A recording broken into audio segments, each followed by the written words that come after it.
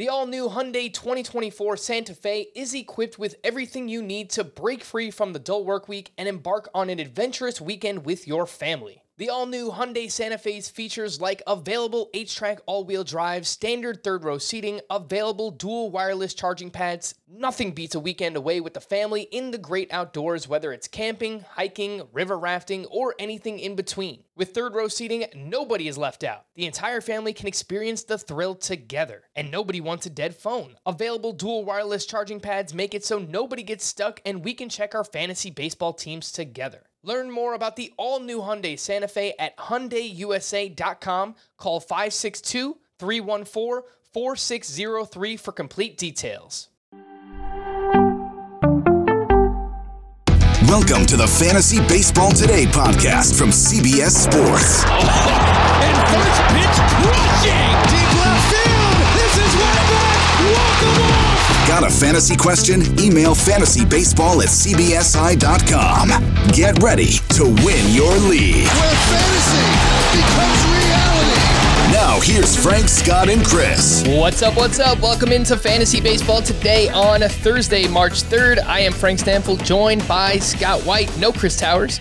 He's out doing Dan Marino type things on the flag football field, but we are here. And today on the show, we have format specialists to talk about what does that mean. We're going to go over the players that excel in both head-to-head points leagues, and then on the other side, roto category leagues, and basically what are the differences between these players. Also, Scott, a listener pointed out that I completely missed Luis Garcia. We did 3 starting pitcher previews, and I just missed him. The starting you know why you missed him? Why? He doesn't show up in Fantasy Pros ADP. That's exactly right. I think there's some kind of name conflict error between him and the second baseman, Luis Garcia of the Nationals. Oh, I found him, Scott. You know where I found him? He's Where? 430th overall for some reason. I think it's there must be some kind of name conflict error Yeah. from where they're pulling their data. Because I had that when I first uploaded my rankings to the site. It actually bumped out the second base version of Luis Garcia, and I had to add him back in later. So yeah, people with the same name, things go wrong. Fear not, Houston Astros fans. We will get to Luis Garcia. He's a pretty interesting pitcher too. Also a fun pitcher to watch. He rocks back and forth. He's pretty interesting on the mound. He's got 5 different pitches. We'll talk about him a little bit later on in the podcast. But what's up, Scotty? How's your TGFBI team going so far? I think pretty well. I filled out my infield through 10 rounds, which is no small feat in a 15-team league. That all that depth at shortstop goes away very quickly. I felt very fortunate to get Willy Adames with my round 9 pick after all the big shortstops obviously were gone through Carlos Correa, then also Bobby Witt, but even Jake Cronenworth and Chris Taylor had gone before Willy Adames. Oh, geez. Yeah. So that was scary because I took Christian Yelich in round 8, kind of a luxury pick for me. He's not somebody I usually count on, but he had lasted 30 picks beyond his ADP, and of course the upside is enormous. So I thought, you know what, I'm going to get a little bit greedy here. Adames, my tiers said Adames was the right pick, but it just seems wrong to take him with Yelich still on the board. And I figured, you know what, Chris Taylor, Jake Cronenworth, they're there. I can always fall back on them if somebody takes Adames here. But then Taylor and Cronenworth went with the next 2 picks. I'm like, what is going on here? So fortunately, I was able to get Adames. And then on the way back in round 10, there was a run on closers. Craig Kimbrell, Blake Trinan, Corey Knebel, Mark Melancon. It was pretty much down to Camilo Doval as the only expected save source who had the skill set befitting of the role, So I went ahead and took him in round 10. Didn't have a save source yet. I don't like drafting any save source as early as round 10, but when everybody else forced my hand because they went aggressively after the saves, which tends to happen in these 15-team leagues. So I went ahead and took Doval, and that's where I'm at right now. I currently have 2 starting pitchers. I'm planning on taking my 3rd once it gets to me in round 11. I have Ranger Suarez queued up. I have Adam Wainwright queued up, Tyler Mahle. But my infield is full. I already have an outfielder in Yelich, and I have 2 starting pitchers and a closer. The brand is strong, Scotty. Ranger Suarez and Adam Wainwright in the queue. Yep. So we're going to keep following along throughout the next couple of weeks or so. I think it's going to take a while for us to get through these drafts. Again, if you aren't aware, the Great Fantasy Baseball Invitational, it's a collection of 15-team 5x5 roto leagues. We're all competing in separate leagues, but also against each other for an overall prize as well. Scott, I actually caught up to you a little bit. I'm in round 10 myself, and so far I've got Fernando Tatis, Tim Anderson, Aaron Judge. I've got Jorge Polanco at second base, Wilson Contreras as my first catcher, and the profit pocket, baby, Josh Bell, my starting first baseman. You know I had to do it.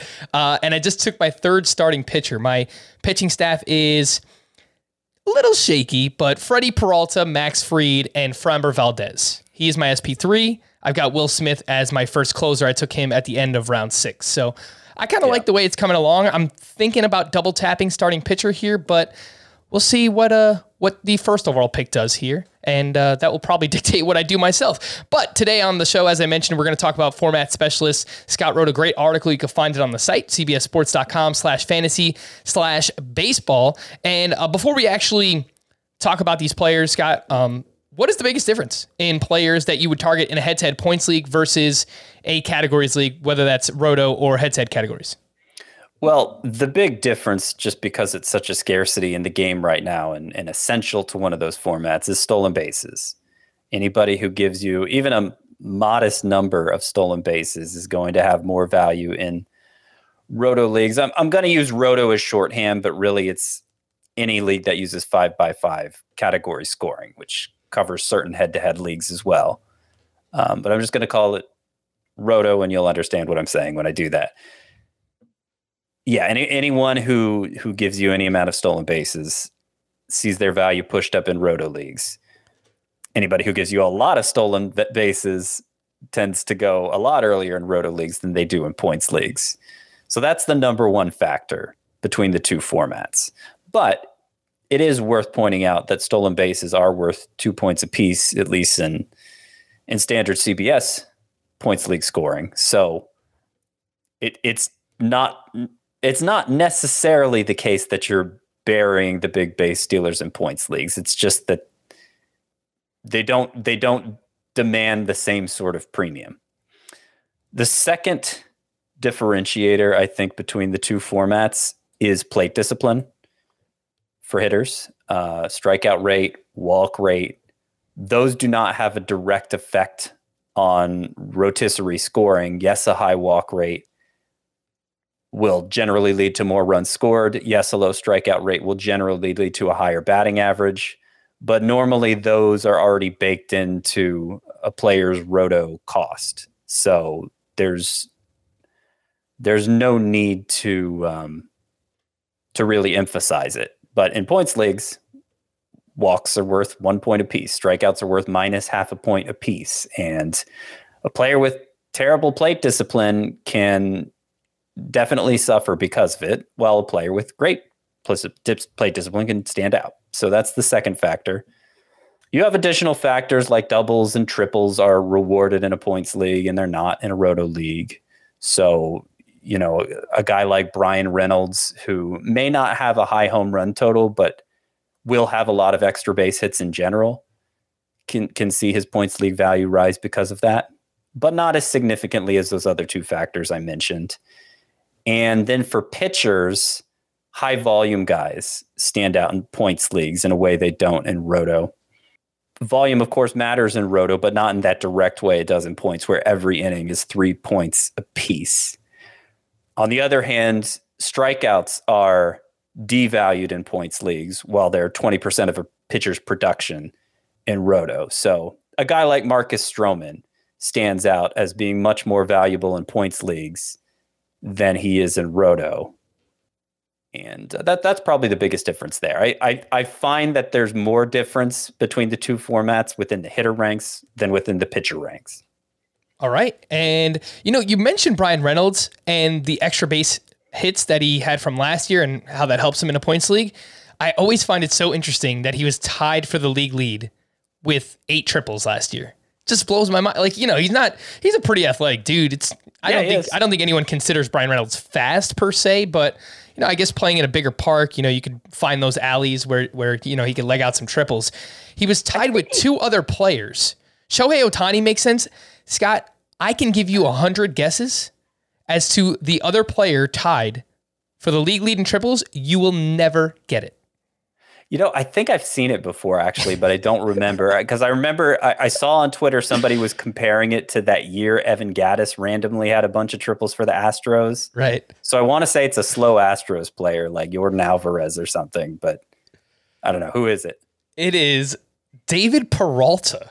Okay. From the Arizona Diamondbacks. I don't even know if he's slow or not. Yeah, that's not at all who I was thinking. Jeez. That's kind of a blast from the past name, right? Like, when's the last time anybody cared about David Peralta in fantasy? Poor guy. 64th percentile sprint speed. Honestly, would have never guessed that for David Peralta either. Well, I was going to point out Brian Reynolds, 88th percentile sprint speed. Wow. Let's get this guy going on the base paths. We need more than 5 stolen bases from you, buddy. So how we talk about, Scott, there's a lot of variance in the players that can steal, anywhere from 8 to 15. Mm-hmm. I think when you see that for Brian Reynolds, he's fast enough. He's got the skill. I wouldn't surprise me if he bumps up to like 10 or 12 steals this year. I would say, I would agree that that's definitely within his skill set, but he's just shown no inclination to do it. Right. So there's no way you can factor that into your fantasy analysis of him. I mean, even in the minors where players tend to run freely, he never had more than 5 stolen bases in a season. It doesn't look like. Yeah, and he was pretty inefficient as well. So, yeah. All right, maybe forget everything that I just said. I'm happy that you mentioned the head-to-head point scoring. So this is according to CBS, of course. So I'll just run through these here, and then we'll start talking about the players. For hitters, 1 point for each of a single, a walk, a hit by pitch, a run scored, and an RBI. 2 points for a double, 3 points for a triple, 4 points for a home run. But of course, if you hit a home run, you get the run and the RBI, so it's actually 6 points. And then it's just 2 points for a stolen base. Hitters lose half a point for strikeouts. So again, you want strong plate discipline. You want home runs. Makes a lot of sense there. You also want volume. So more plate appearances equals more opportunities for fantasy value, which seems obvious, but I like to target hitters that are in the top half of strong lineups just because they have more opportunities to score fantasy points, score runs, obviously get on base. I think that makes sense. For pitchers, it's 1 point per out, so 3 points per inning, half a point for a strikeout, 3 points for a quality start, 7 points for a win, 7 points for a save. What causes you to lose points as a pitcher on CBS? -1 for each of a hit allowed, run allowed, walk allowed, or a hit batter, and -5 for a loss. And as Scott mentioned, you want volume. Innings matter more than strikeouts in this format. Just make sure you know your scoring system, because I'm sure there are many different points leagues out there and they have different scoring setups. So just make sure you know your point scoring system inside and out. And I'm not saying this just because I work for CBS, but I've played on CBS my entire fantasy baseball life, basically. And I truly do like the scoring format. So I would encourage everyone to mock it. My longest fantasy baseball league, the one I've been playing in since high school, penalizes a full point for a strikeout for a hitter. Wow. And also rewards a full point for a strikeout for a pitcher. So strikeouts matter much more in that format. But with every hitter losing a full point for every strikeout, it makes the pool of usable hitters so thin. Like it just devastates it. Which is it kind of works in its favor because it's a 10-team league and with standard head-to-head lineups, only 3 outfielders. So it's a shallow league. So it kind of creates this artificial scarcity that maybe is useful in a 10-team league. But I remember when I first started the 24-team Scott White Dynasty League, and I invited people from that league of mine, and one of them was like, hey, don't you want to use the scoring from our other league instead of this standard CBS scoring? And I was like, no, you have no idea. Hitting stretch that thin in a 24 team. Oh my gosh. It would be, it would be a problem for sure. Yeah, the way that strikeouts run rampant in baseball nowadays. Joey Gallo's probably like unusable in that format. Yeah, he is. Yeah, so it's Absolutely. that's rough. All right, so let's jump into catcher here, Scotty. And you have obviously one standout for each in a head-to-head points league. It's Keibert Ruiz, and in a Roto categories league, it is Dalton Varsho. And I think based on everything that we've been saying leading up to this point, it makes sense. But what are you expecting from those two guys this year in those respective formats? So Keibert Ruiz, the best thing he does is make tons of contact. He does not strike out in a way that I think really the only catcher who compares is Yadier Molina. But I think Keibert Ruiz is going to strike out even less frequently than that. I mean, he's going to be one of the most infrequent striker outers among all hitters. Like 10% strikeout rate. He had less than that really in his 29 games in the majors last year. So it almost doesn't matter how much power he provides in a points league if he's striking out that infrequently. As long as he's hitting well enough to keep the job to start, 2/3 to 3/4 of the games for the Nationals, he's going to be a top 10 catcher in points leagues. And I can't say the same. I mean, he may be in Roto too. He saw a big surge in home runs in the minors last year. So if that carries over to the majors, and there's some question whether it will, because he doesn't impact the ball that hard on average. But yeah, it's not going to matter so much in points leagues. Meanwhile, Dalton Varsho, it's pretty simple. He's the only catcher who's capable of stealing 15 to 20 bases. He'll probably be the only catcher who steals double-digit bases. I know JT Realmuto did. I'm pretty sure he did last year, but that was I think he had 13 last year. Yeah, but that was the first time he's ever done that, and obviously catchers just as a rule don't run. Varsho will. He did through. Oh, I take that back. Realmuto did twice in his career. He also did in 2016 for the Marlins. But yeah, Varsho will run. Maybe enough to even steal 20 bases. It kind of depends on the playing time. And that playing time question is also why I think he's valued more in Roto than points leagues, because as you mentioned, volume is more important in points leagues. But if Varsho does meet his full upside, then he'll be valuable in both. I feel pretty confident saying. Yeah, if you look at the minor league numbers too, he's had decent walk and strikeout rates. So I would agree with that. If he's good, he's going to be really good for both. But those steals are obviously much more valuable in Roto category leagues. Can we mention the honorable mentions for these?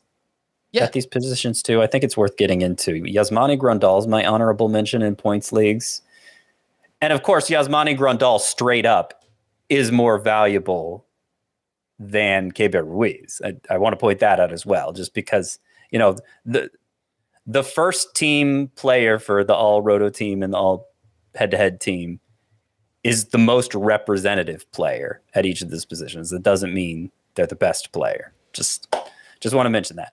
But Yasmani Grandal, with as much as he walks, he actually averaged more head-to-head points per game last year than even Salvador Perez.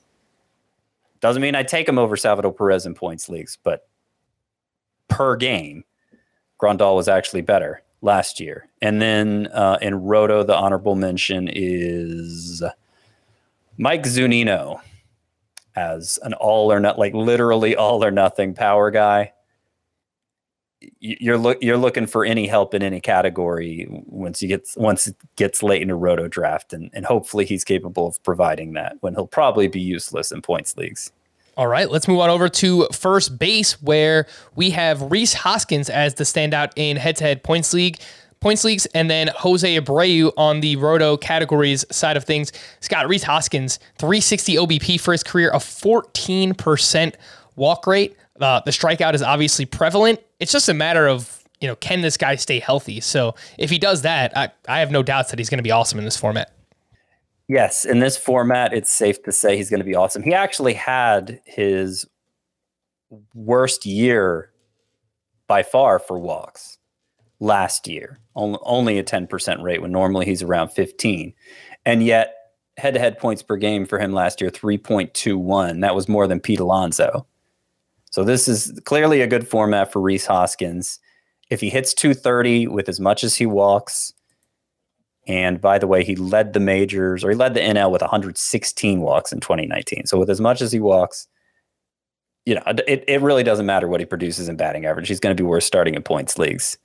Roto, there's so many lineup spots to fill that he's probably going to be worth starting there as well. But the batting average, the likelihood of him hitting less than 250 is going to pull him down in the rankings some. Scott, you mentioned Pete Alonso and Rhys Hoskins having nearly the same amount of fantasy points per game. In head-to-head points, would you rather have Alonso in the 5th round? His ADP right now is right at the 4-5 turn, but let's say Alonso in the 5th or Rhys Hoskins in the 11th round where he goes right now. In points leagues, I'd rather have Rhys Hoskins in the 11th. All right, let's move. I would not rather have Hoskins straight up. Oh, for sure. I know that's not what you were asking. Right. I don't want to confuse people since I was pointing out Hoskins averaged more head-to-head points per game than Alonso. There are a number of ways I think Alonso kind of got screwed last year.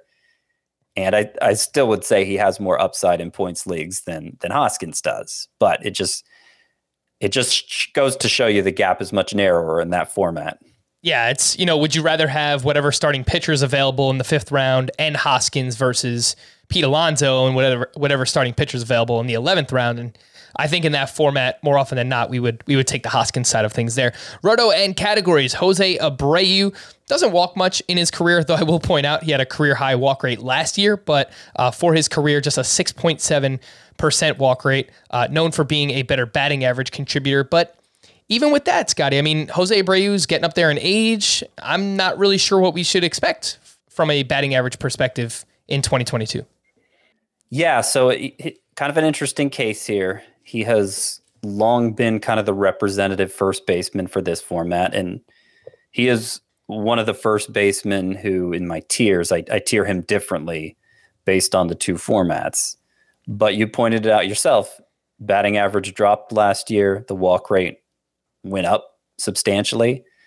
So if that becomes a trend instead of just a one-year phenomenon, then his value is going to be pretty similar between the two formats. So he may be trending that way of being less of a standout specifically in rotisserie and more just a pretty good starter in both formats. But actually, first base doesn't have as many standouts right now in roto leagues as I feel like it does in points leagues. You have so many high walk guys in points leagues. Matt Olson's more valuable in points leagues. Joey Votto's more valuable in points leagues. Max Muncy, of course, would probably be the representative in points leagues, if not for the concerns about his elbow. In roto leagues, poor plate discipline first baseman. I got Jared Walsh as the honorable mention here. I guess I could have gone Ryan Mountcastle as well, because neither of them walks much. But just in general, I don't like either that much for 2022, regardless of format, because I feel like they both overachieved last year. Oh, one more I wanted to mention. Yuli Gurriel, significantly better in points leagues. Obviously, you just want him to score points any way he can. You don't really care how many home runs he gets. He strikes out so infrequently that even with the modest number of home runs he hit last year, 3.07 head-to-head points per game. That was, let's see, what's a good comparison for that? 3.07, well, it was more than Jared Walsh, 2.90. Pete Alonso was only 3.16, and there Yuli Gurriel was at 3.07. So Yuli Gurriel, I would say, is a points league standout as well. Yeah, great plate discipline for Yuli. Lots of doubles.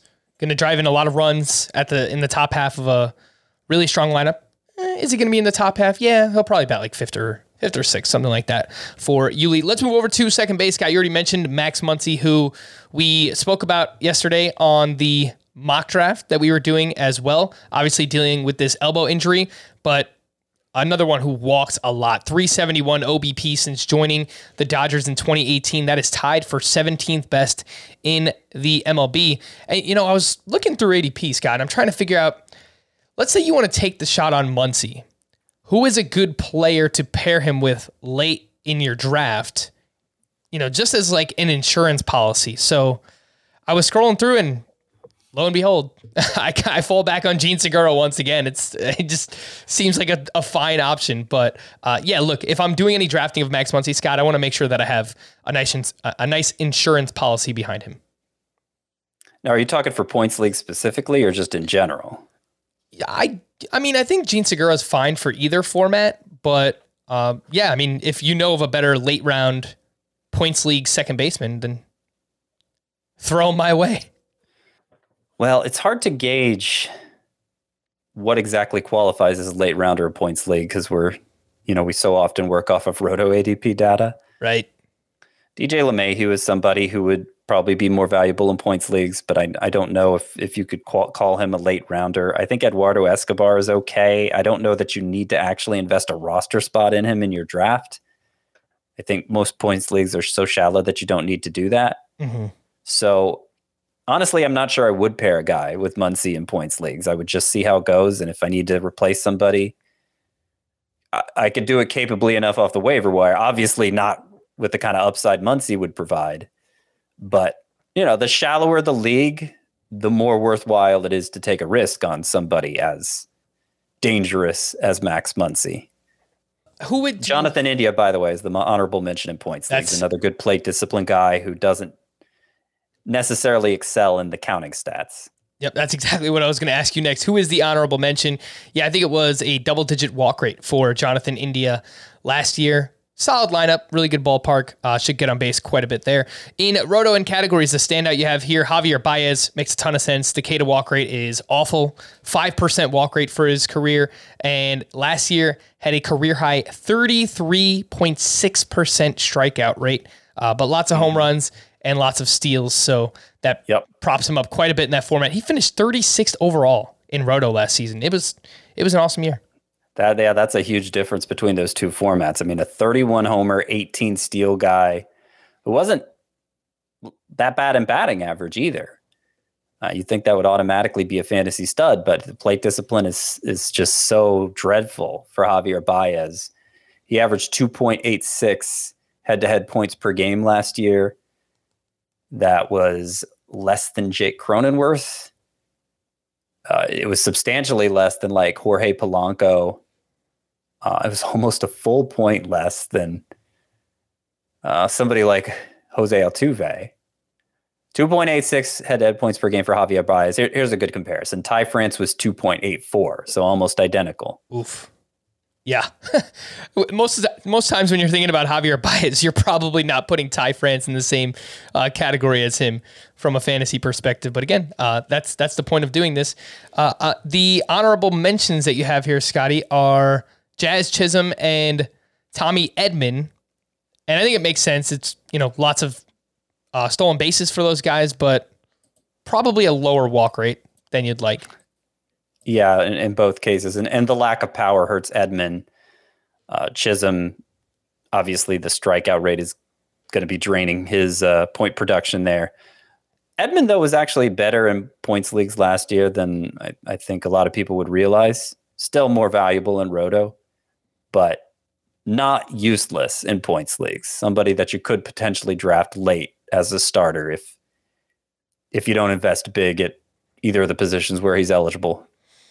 All right, Scott, last question here at second base. Javier Baez and Brandon Lowe have the same exact ADP on Fantasy Pros, 70.4. Who would you rather have in a categories league? I'm sorry, who were they again? Javier Baez versus Brandon Lowe. In a categories league, I have Lowe quite a bit higher. Okay. Though obviously Baez provides some steals that Lowe won't. So it kind of depends on what sort of team you're putting together. But yeah, I would definitely just everything else being equal, I'd take Lowe. Third base, and I think this one might be the most obvious distinctions between the two so far.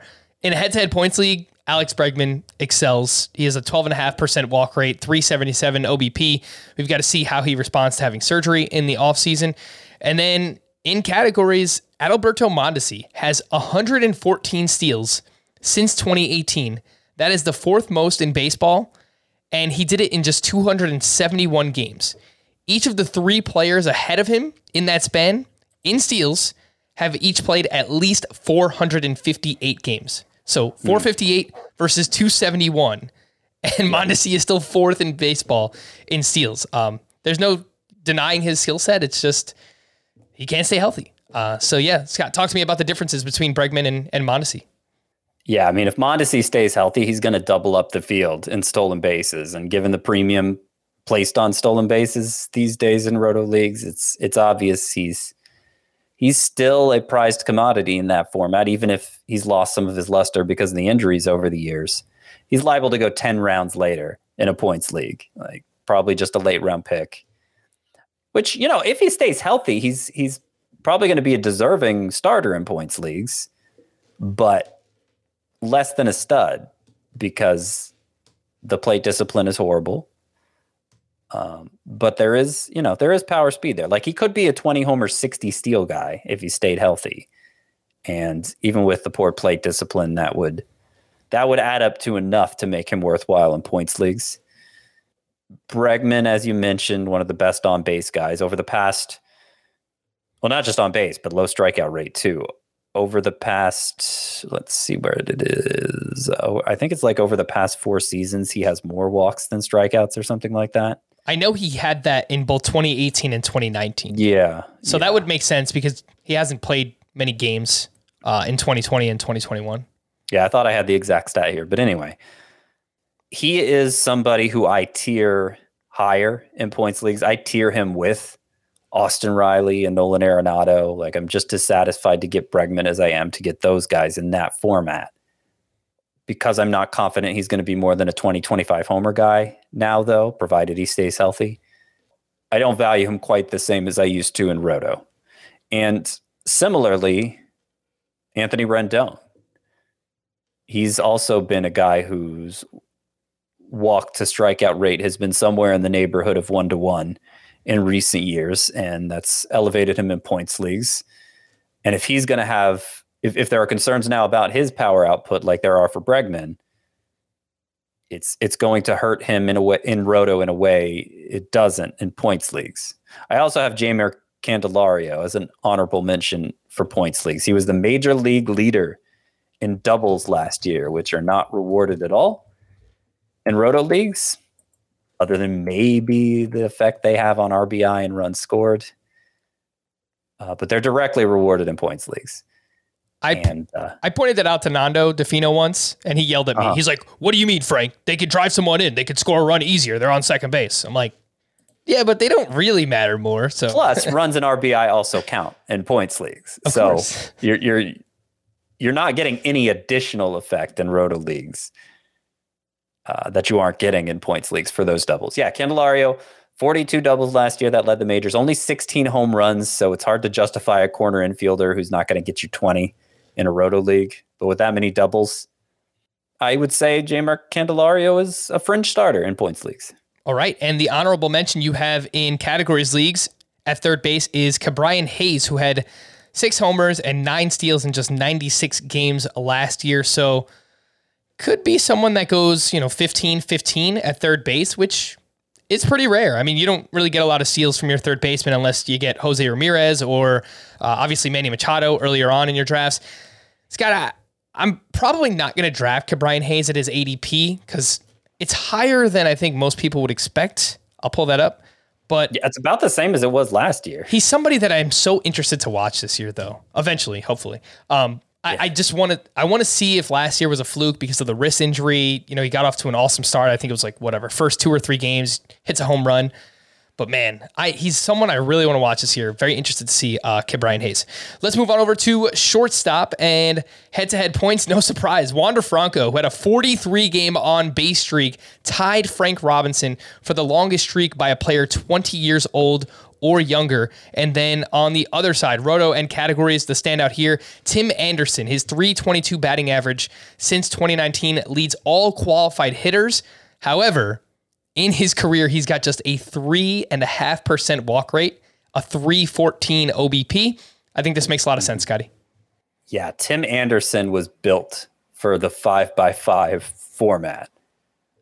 right? I mean, the standout batting average, which has no direct value in a points league, contributing a decent number of home runs and stolen bases. But yeah, that plate discipline really hurts him in points leagues. He's still worth starting. I mean, he should be starting for somebody in a points league, but he doesn't really stand out among the crowd like he does in Roto. And yeah, Wander Franco, like, obviously we have a lot of hope for him in all formats, him taking a big step forward and potentially emerging as a first round caliber bat. But drafting him early in Roto leagues is relying on him to take a step forward as a power hitter that he may not be ready to take yet. He doesn't need to do that in points leagues. His plate discipline is so good. Over the final 2 months, August and September, he actually walked more than he struck out, 14 walks to 11 strikeouts. That is unheard of for a player who at the time was only 20 years old. I mean, that I can't think of a modern comp for that. And because of that, he averaged 3.32 head-to-head points per game last year. That basically exactly the same as Corey Seager. More than Xander Bogaerts, more than Carlos Correa. He was he's already a stud in points leagues as far as I'm concerned. Yeah, he was absolutely ridiculous. Scott, how many shortstops would you take ahead of Wander Franco in a points league this season? Tatis, Trey Turner, Bo Bichette, Marcus Semien, I would say, even though I obviously have doubts about his ability to sustain last year's numbers. And I would take Xander Bogaerts and Corey Seager over him, but I think they're in the same range. It's close. It is close. I've got him 5th in my points league rankings. You have him 7th. So we're close on Wander. The difference are the Rangers guys. It's Marcus Semien and Corey Seager. I've got both of those guys behind him. I'd still trust Bogaerts. I know kind of fell off in the second half, but the track record, plate discipline, hits a lot of doubles. He's awesome. He's been a standout in points leagues forever too. So I'll still take Bogaerts ahead of him, but man, once we get into that late 4th, early 5th round range, I've got my eye on Wander Franco in that format. How about the honorable mentions? Oh, I just mentioned one without even knowing. Xander Bogaerts, your honorable mention in a points league. Yeah, he has pretty good plate discipline. Not amazing, but pretty good. And I do have questions about his power production with the new ball, too. The only 30 homer season he's had was that 2019 season when the ball was at its juiciest and everybody was setting career highs in home runs. And then he regressed to 23 home runs last year.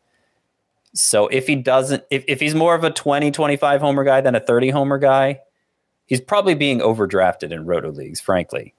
Even though, stable batting average, really stable across the board, but just probably not enough upside to justify the early round pick. I think it's easier justified in a points league. All right. And the honorable mention in categories leagues at shortstop, you have Nicky Lopez, who you've talked about quite a bit. Just spoke about him yesterday on our mock draft. Yep. Where 2 category specialists, but not strong enough across the board to impact points leagues, really.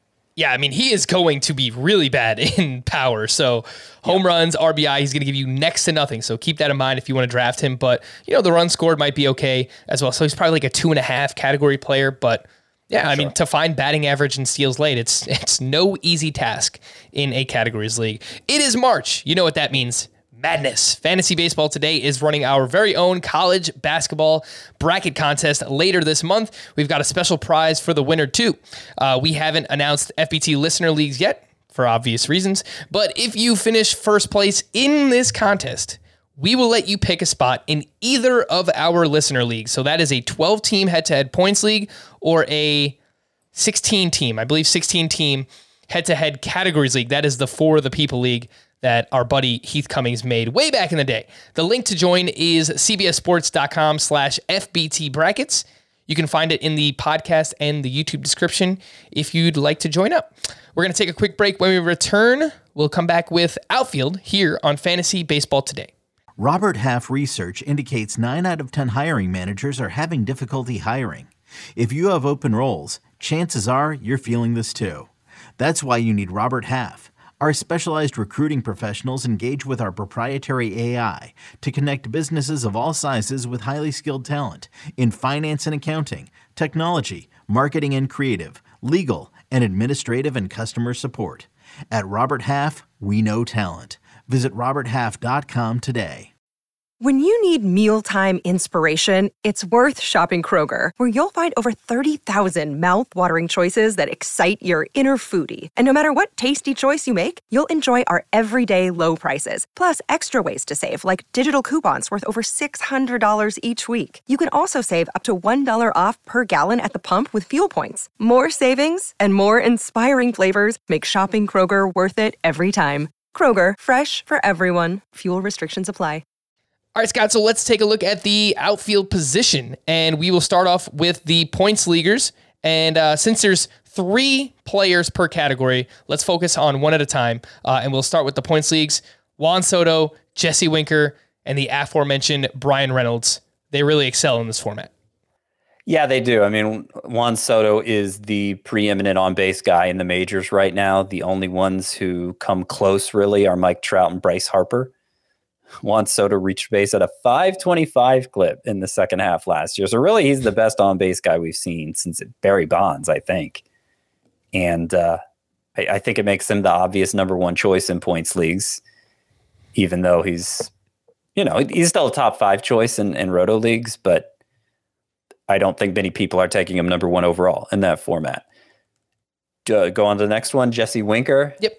Jesse Winker averaged 3.70 head-to-head points per game last year. Oh, I'm sorry. I sold him short. 3.72 head-to-head points per game last year. Among players with at least as many at-bats as he had, only Fernando Tatis, Juan Soto, and Bryce Harper were higher than Jesse Winker. And, guy gets on base a lot. That's really what it comes down to. Now, there is the issue still for him, and it's probably even more concerning in points leagues than roto, that he's so bad against left-handed pitchers that maybe he just becomes a platoon player or a semi-platoon player. So, I don't think he deserves to be even one of the top 12 outfielders off the board in points leagues, but he's right on the verge of top 15 for me in that format, when obviously he's well behind that in roto leagues. All right. And we talked about Bryan Reynolds with all the extra base hits. He's a pretty good plate discipline guy as well, for what it's worth. Jesse Winker, you have 18th in your head-to-head points rankings, 1 spot ahead of Nick Castellanos. Scott, if you're on the clock, you're really taking Winker ahead of Castellanos? I don't know. That's a good question. It really, obviously Castellanos' ultimate value hinges on where he signs. If he goes to a place with a big park, yeah, I probably am. Yeah, we keep hearing these rumors that apparently the Marlins were interested in signing Nick Castellanos before the lockout. That would not be a great fit. Yeah, but I don't think it's going to happen now. I mean, Derek Jeter left the organization. There were rumors that he wanted to spend money. They wouldn't let him spend money. So I don't know. Are the Marlins really going to sign Nick Castellanos? I don't think so. I think he probably winds up with the Phillies, which would be pretty awesome. Yeah, that would be good. Brewers would be good. Rockies would be good, obviously. Yeah. Someone is going to wind up with the Rockies, Scott. I don't know who it's going to be. Castellanos, Schwarber. I've heard Chris Bryant rumors. Whoever gets it, oh man, we're talking about a multi-round jump in fantasy value, regardless of who winds up there. In a categories league, here are your standouts at the outfield position. Randy Arozarena, obviously lots of strikeouts, but gives you a little bit of power, some speed.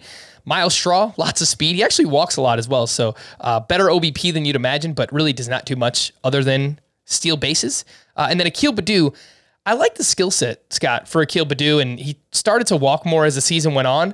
I worry more about the playing time with Baddoo than anything because he struggles so much against left-handed pitching. Yeah, that's fair. I think the skill set is very similar to Randy Arozarena, though. I pointed it out on yesterday's podcast, and Chris has pointed it out before.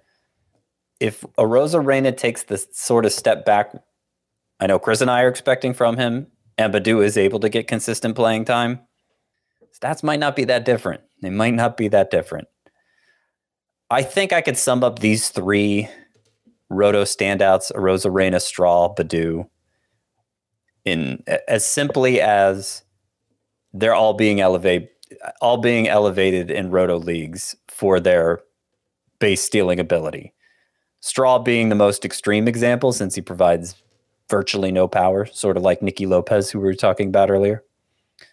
But Arozarena and Baddoo also, because, I mean, in a points league, Baddoo really doesn't register. And Arozarena, again, because we feel like he overachieved in batting average and home runs last year. He may not register this year. As it is, 2.99 head-to-head points per game last year. That made him pretty borderline. I mean, a deserving starter, but pretty borderline. A narrow margin for error. 2.99. I mean, Hunter Renfroe was 2.96. Robbie Grossman was 2.88.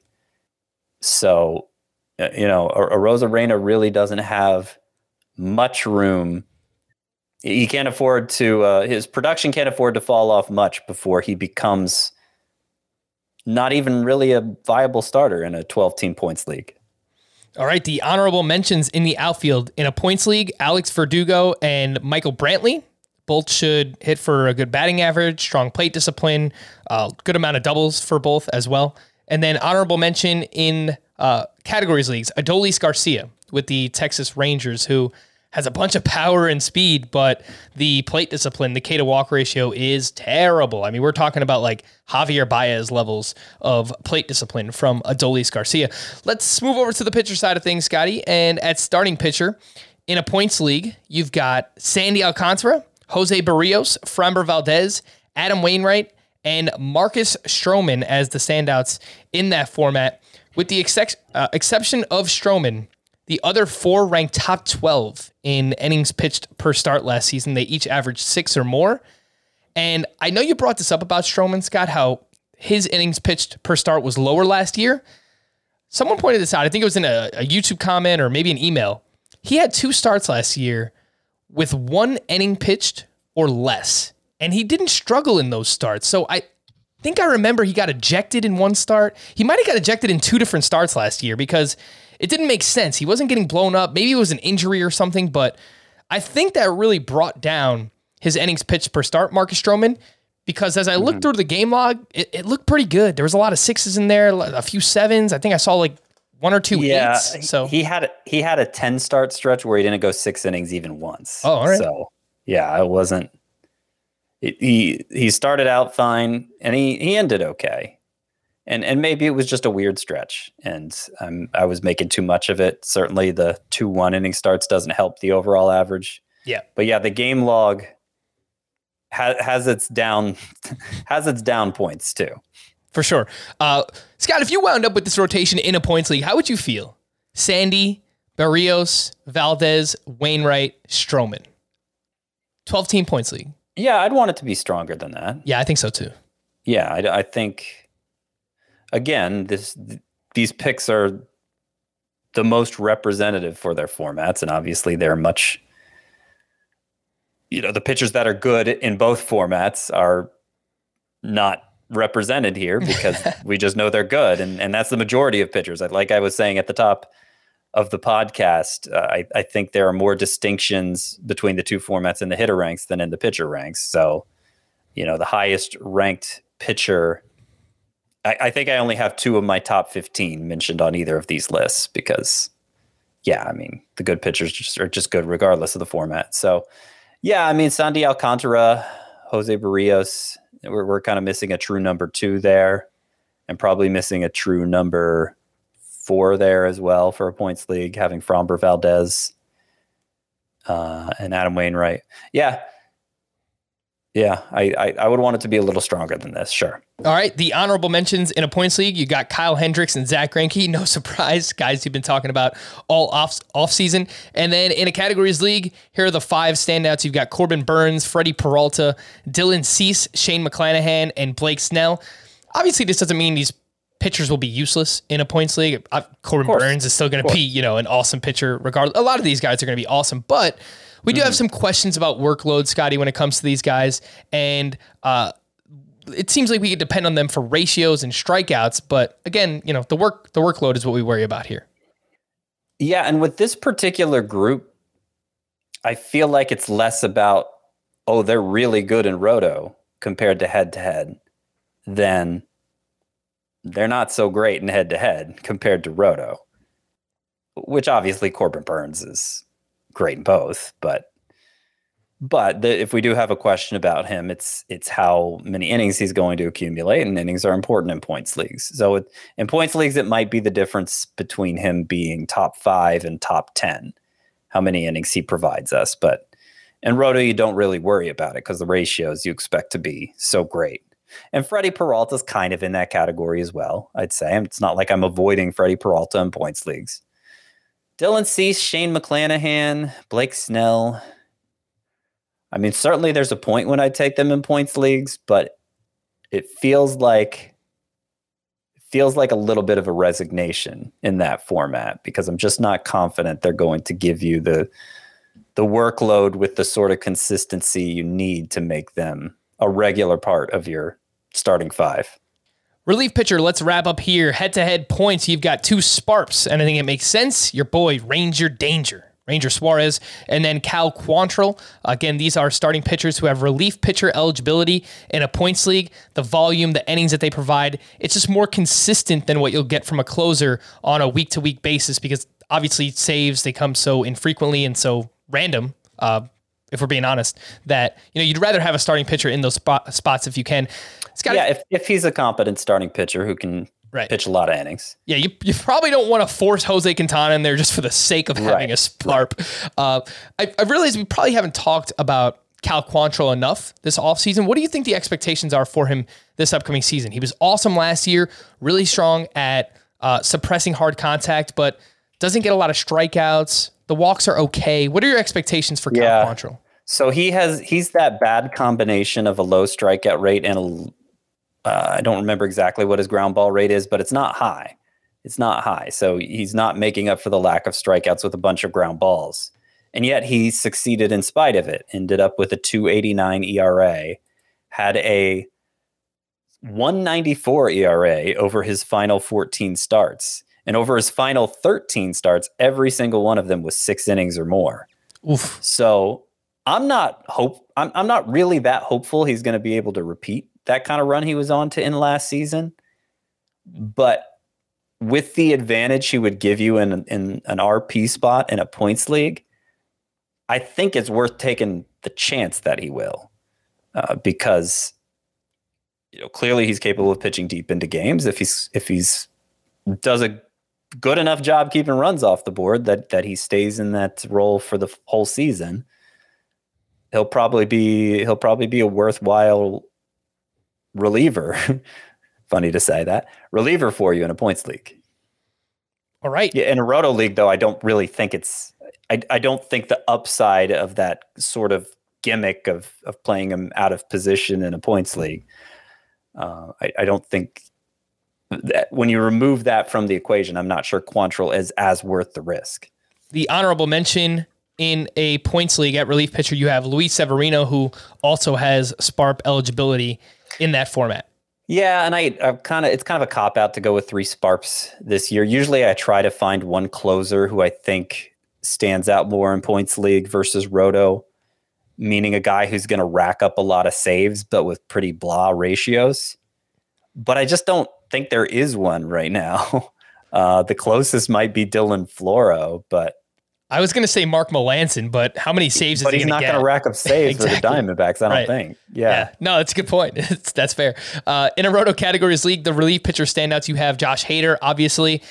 And again, if you're somebody who wants to be aggressive in a categories league and draft Hader in the 4th or 5th round of a 12-team league, just realize that you should not do that in a points league. I mean, he should be devalued by a couple of rounds at least in that format. And then the other one here is Paul Sewald, Scott, who was awesome last year.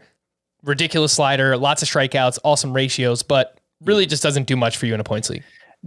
relievers don't give you enough volume in points leagues. Anyone who doesn't get, like, they get all their points from saves, basically. That's not literally true, but that's more or less true. So no reliever who isn't getting saves matters in points leagues, unless you have weird scoring and, reward holds or something like that. But generally speaking, closers are the only true relievers that matter in points leagues. So somebody like Paul Sewald, who might get some late round looks in a roto league, just doesn't deserve to in a points league format. All right, Scott, let's get to that email. And Luis Garcia, we completely missed him in our starting pitcher previews. And this one came from Matt in Massachusetts.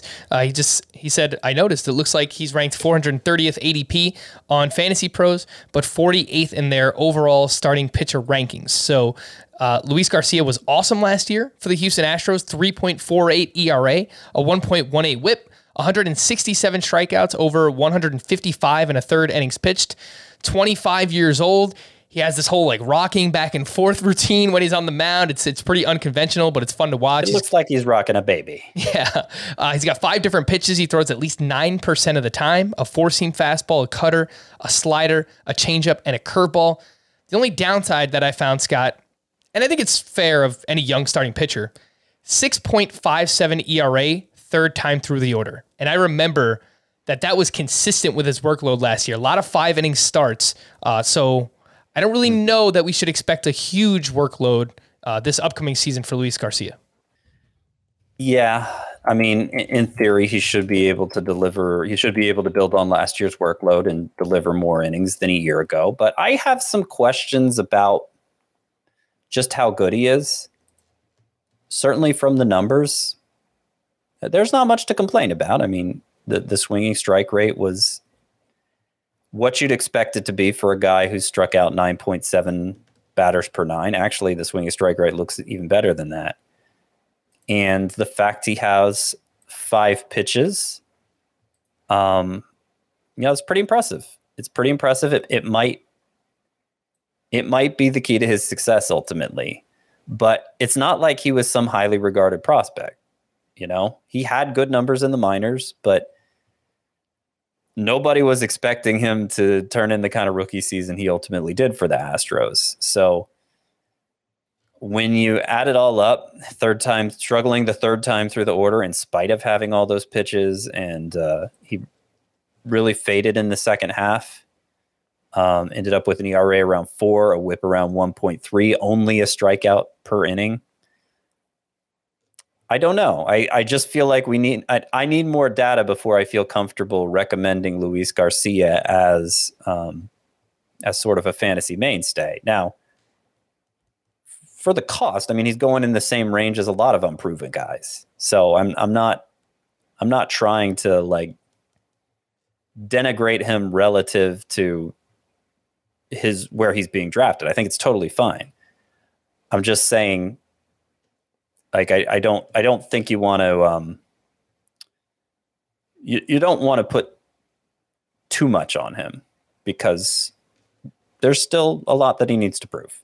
The ADP is 148. He's going one spot behind Sean Manaea. Who would you rather have, Scotty? I'd rather have Manaea.